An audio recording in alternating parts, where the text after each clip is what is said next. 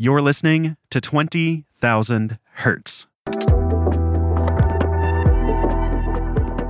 Here in the United States, there's always been rivalries between the East Coast and the West Coast. You have the Celtics versus the Lakers, Broadway versus Hollywood, bagels and lox versus avocado toast.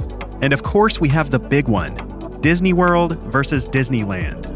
But the most famous rivalry has to be the hip-hop battle of the 90s.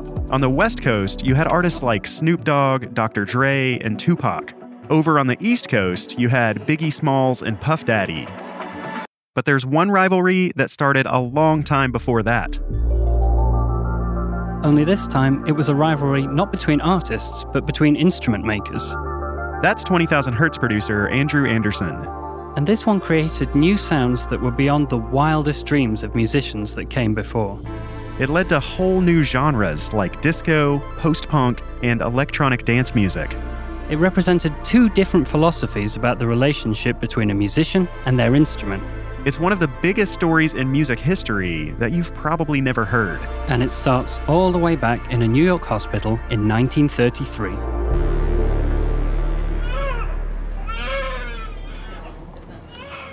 On May 23, 1933, a baby is born in Queens, New York City. His parents call him Robert, but he'll be known to everyone as Bob. 4 years later, and almost 2,500 miles away in Los Angeles, another baby is born. His parents name him Donald, but that quickly gets shortened to Don. Both boys show an early interest in engineering.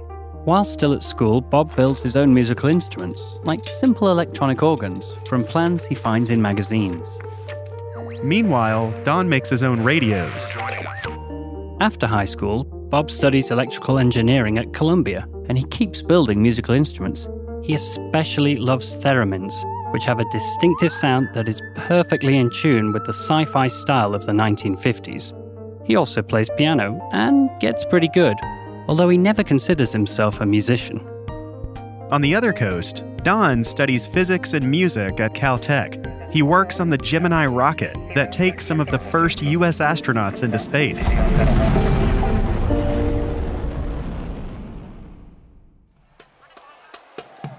After college, Don finds himself at the heart of the counterculture movement in California. He hangs out with poets, musicians. He even grows his hair long and wears a big, bushy mustache. Meanwhile, on the East Coast, far from the free love of California, Bob's life is following a more traditional path. He starts a business building theremins, and before long he's one of the biggest suppliers in the US. But then Bob gets interested in a new technology: synthesizers. Prior to the mid-1960s, electronic music wasn't nearly as codified as it is today. That's music journalist and synth historian Ryan Gaston. The tools and techniques were not at all standardized, and there weren't just instruments that you could go to a shop and buy. At the time, electronic music was very much do-it-yourself.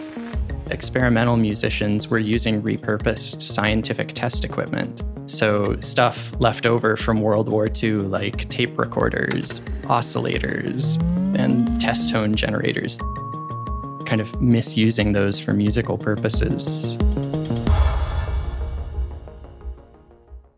There was one commercially built synthesizer out there, but it wasn't exactly portable.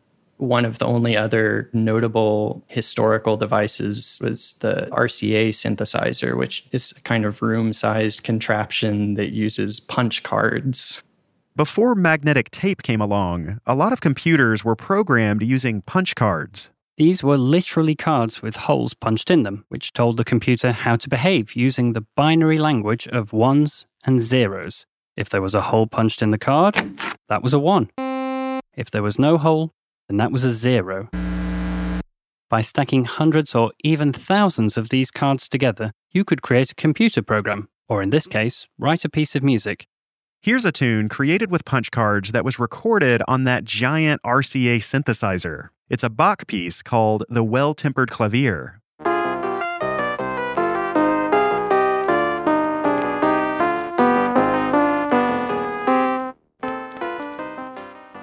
And here's a 1959 piece called Study for One Cymbal Stroke by Polish composer Włodzimierz Kotoński. It was created by cutting and manipulating magnetic tape.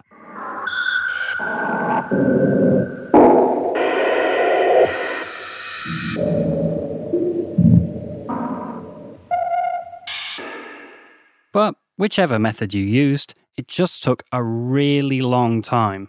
It's definitely not an immediate process. It takes a lot of work to go from the point of having a musical idea to actually hearing it realized. Sometimes days or weeks of work just to get a few seconds of music.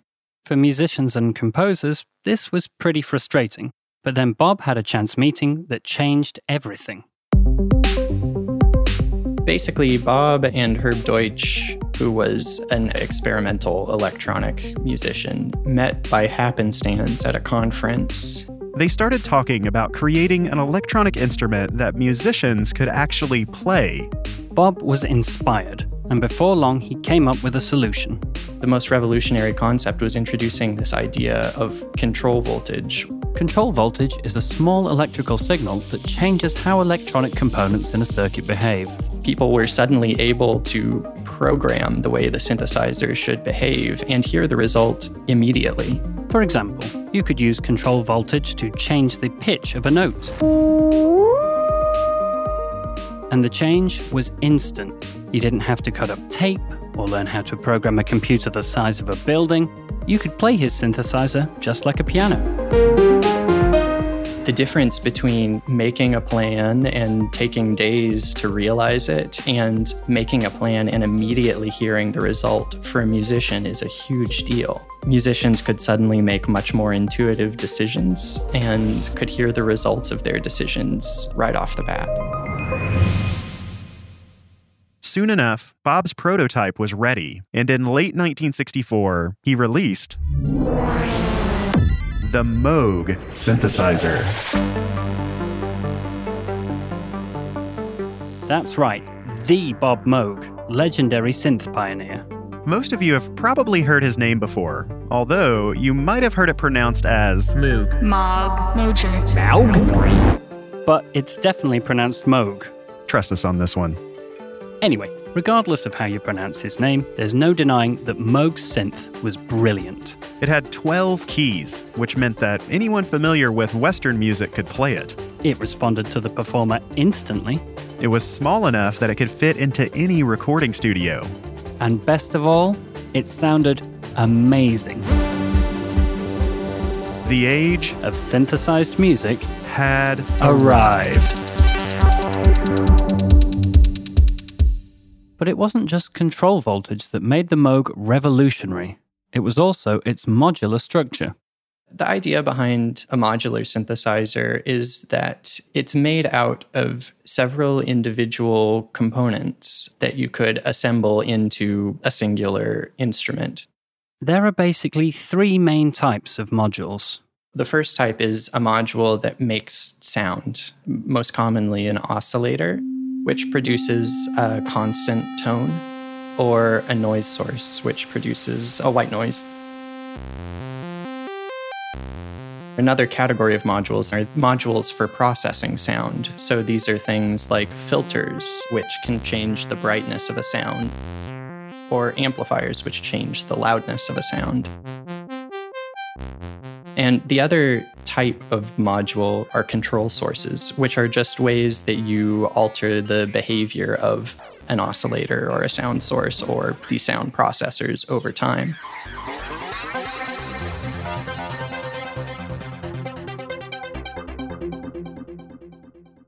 You can think of these three modules like cooking. The signal sources are your ingredients.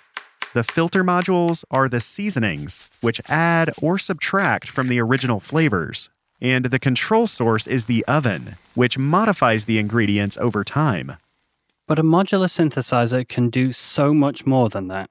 In fact, to push that cooking analogy a little bit further, if you could cook with a modular synthesizer, you'd actually be able to make the food change flavor once it was already in your mouth. Which, let's face it, is a pretty weird idea. Although Moog's instruments were expensive, about $100,000 in today's money, Bob managed to start selling them to recording studios. Bob was quite focused early on marketing the instrument and making sure it got into the hands of musicians that would help make that possible. By the late 60s, the Moog was appearing in songs by the Beatles,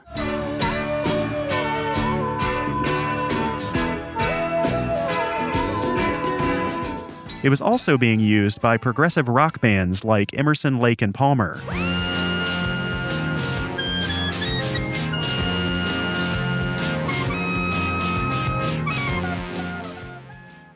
and perhaps most famously, Wendy Carlos's album Switched On Back was recorded entirely with a Moog.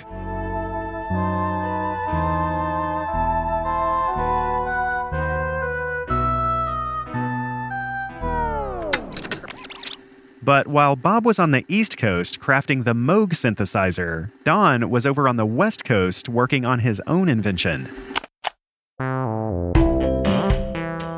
He was brought in to the San Francisco Tape Music Center originally to design an instrument. That's composer and academic David Rosenboom. And Don saw what they wanted, looked at what their design was and said, that's not the way to do this. And he went away, and he came back later with his own design, which was amazing. Like Bob, Don gave his own name to his first synthesizer. He called it the Buchla 100. Now, Don Buchla's name might not be as well known as Bob Moog's, but his reputation is legendary among electronic music nerds like me. And when you hear what his synths actually sound like, it's easy to understand why. They are totally unique. Here's one of the first compositions created with the Buchla 100. It's called Silver Apples of the Moon by Morton Subotnick.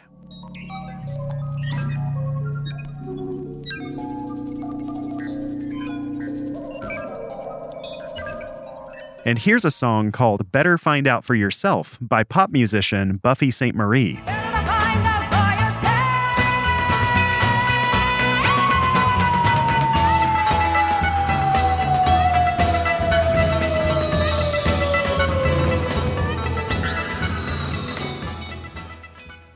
These far-out sounds reflected Don's brilliance as an engineer. Don was one of the most virtuosic designers I ever met in my life. He could sit down, and once an idea was clear, he would draw out the circuits, and then he would have the printed circuit boards made. Most of the time, he didn't even make a prototype. And it was amazing how they would come back and then they would work. But with that brilliance came an intense personality. Sometimes that might lead to a little bit of a private way of interacting with people that might be misperceived as being kind of dark. He was not the easiest person to get to know for most people, but behind it all was an iron protection of his own creativity and his own ability to make decisions about what he was going to do. So, if that meant building a synthesizer without a keyboard, or deliberately adding features that turned whatever you played into chaos, then Don was just gonna go ahead and do that. You could say that if Bob Moog was the Thomas Edison of synths, then Don Buchla was Nikola Tesla. Before long, synthesizers were taking over the world, and Don and Bob's creations were leading the pack. The competition would never catch up. Or so they thought. That's coming up after the break.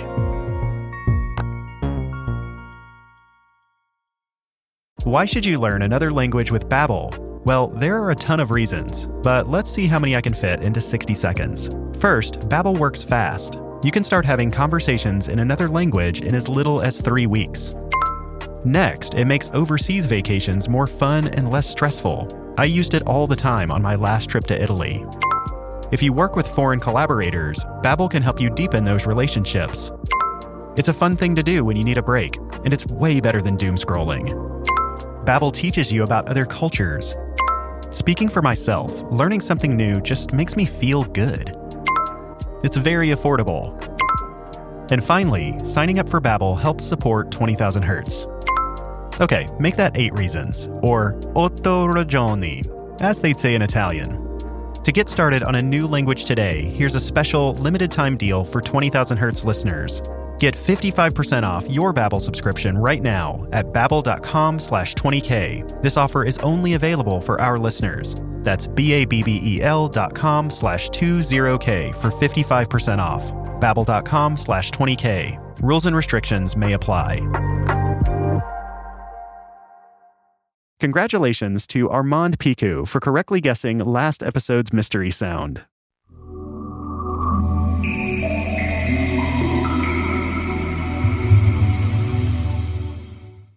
That's the sound of a Sega Dreamcast starting up.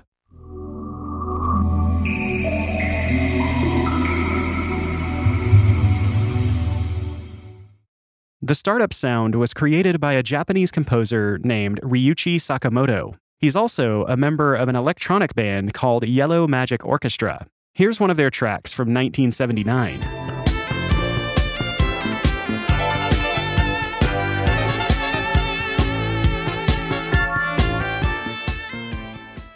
And here's this episode's mystery sound.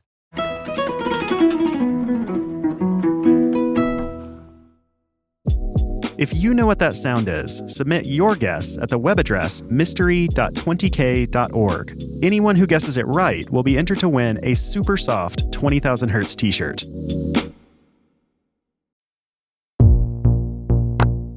In the mid-60s, Bob Moog released the first commercially available synthesizer. It was immediately picked up by musicians thanks to its simple interface. Pop music would never sound the same again. At almost the exact same time, Don Buchla released his own synth, and the electronic ideas behind it were spookily similar. They were both powered by small electric currents called control voltage, and they both had a modular structure that allowed anyone to build their own custom synth. But while the electronics were similar, Don's ideas were very different from Bob's. Where the Moog was sold to working musicians, the Buchla was really only bought by cutting-edge composers who were friends with Don. And while the Moog was predictable, the Buchla had a mind of its own. For example, when you played a note on a Moog, you'd get the same result every time. But when you played a note on a Buchla, you never really knew what was going to happen. It was the difference between riding a thoroughbred horse in a dressage competition and riding a bucking bronco at a rodeo. As well as having a different feel, the two synthesizers were completely incompatible. Buchla modules only worked with other Buchla modules, and vice versa. Although, one inventor did come up with a way of combining them together. The result was a synth called Tonto, which was used by groups like the Doobie Brothers and Stevie Wonder.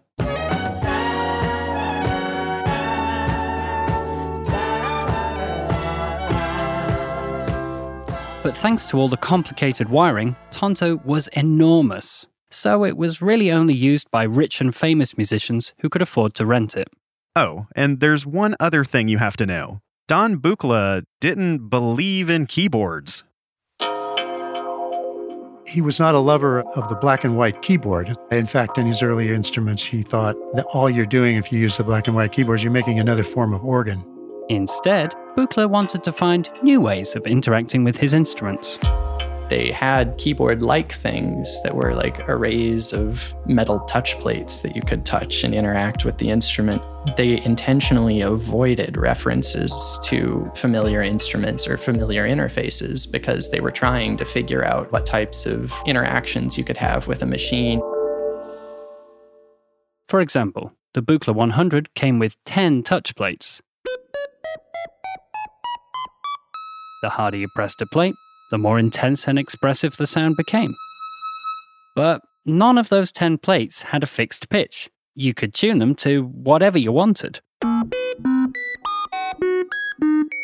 The keyboard-like interfaces on Buchla's instruments were made so that you would have to kind of define your own scales if you wanted to use it in that way.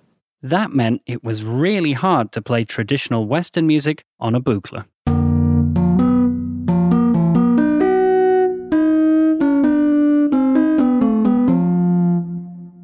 But if you wanted to play something weird and futuristic, the Buchla was the synth for you.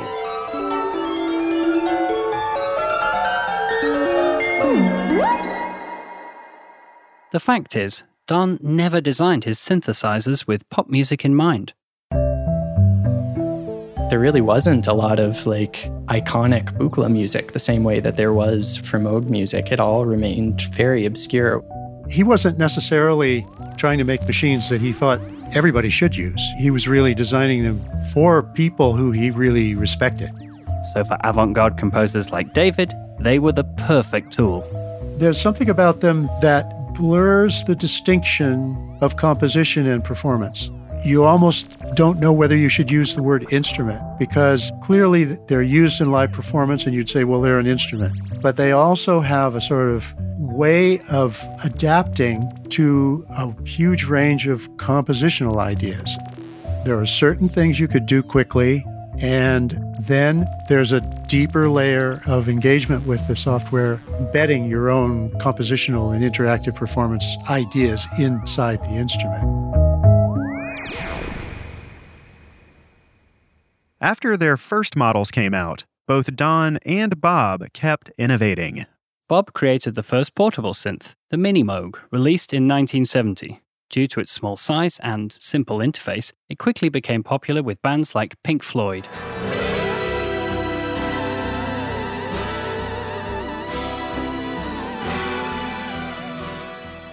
It was also used by Kraftwerk.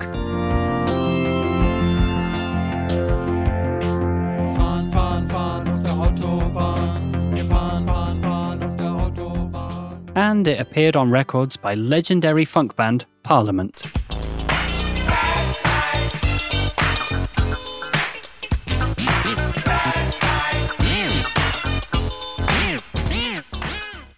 The Mini Moog was the first synthesizer for the masses. And it brought a whole new set of sounds to pop music.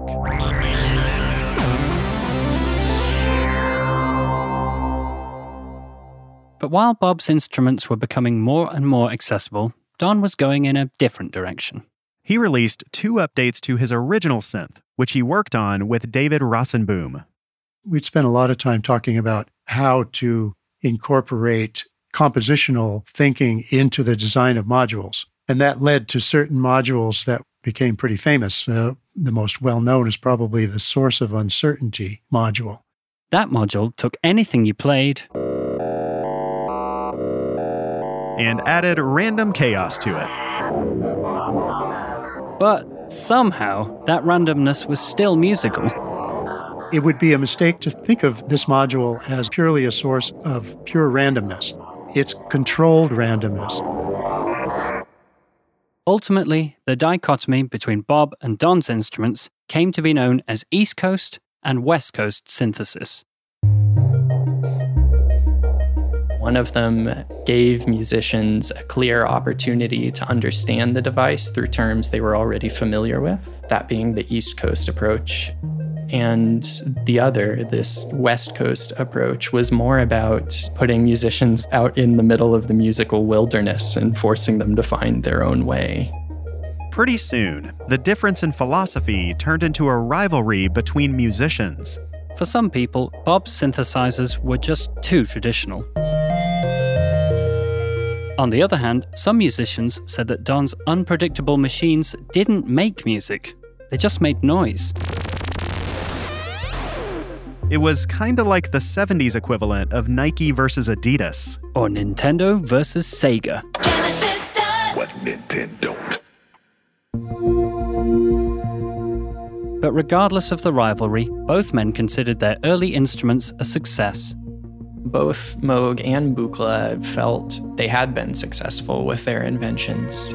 With Moog, it's hard to debate. His invention caught on very quickly and was taken up by a lot of really amazing musicians and inspired a lot of other designers. Buchla, despite never really achieving great commercial success, felt more interested in continuing to iterate on his ideas. He was happy to just make a living and chug along, inventing new things.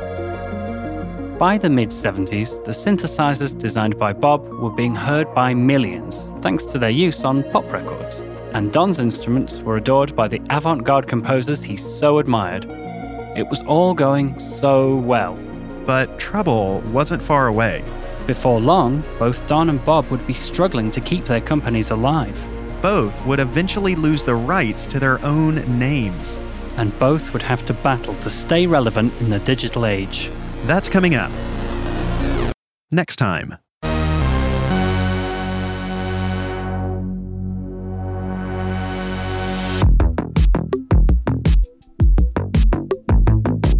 "20,000 Hertz" is produced out of the sound design studios of De Facto Sound.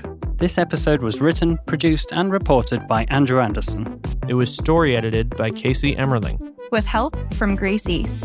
It was sound designed and mixed by Chad Walbrink, Colin DeVarney, and Jai Berger, with original music by Wesley Slover. Thanks to our guests, Ryan Gaston and David Rassenbu. You can find Ryan's deep dives into synthesizer history over at perfectcircuit.com. Meanwhile, some of David's albums recorded using Buchla synthesizers have recently been reissued. You can find those at blacktruffle.bandcamp.com. I'm Dallas Taylor. Thanks for listening.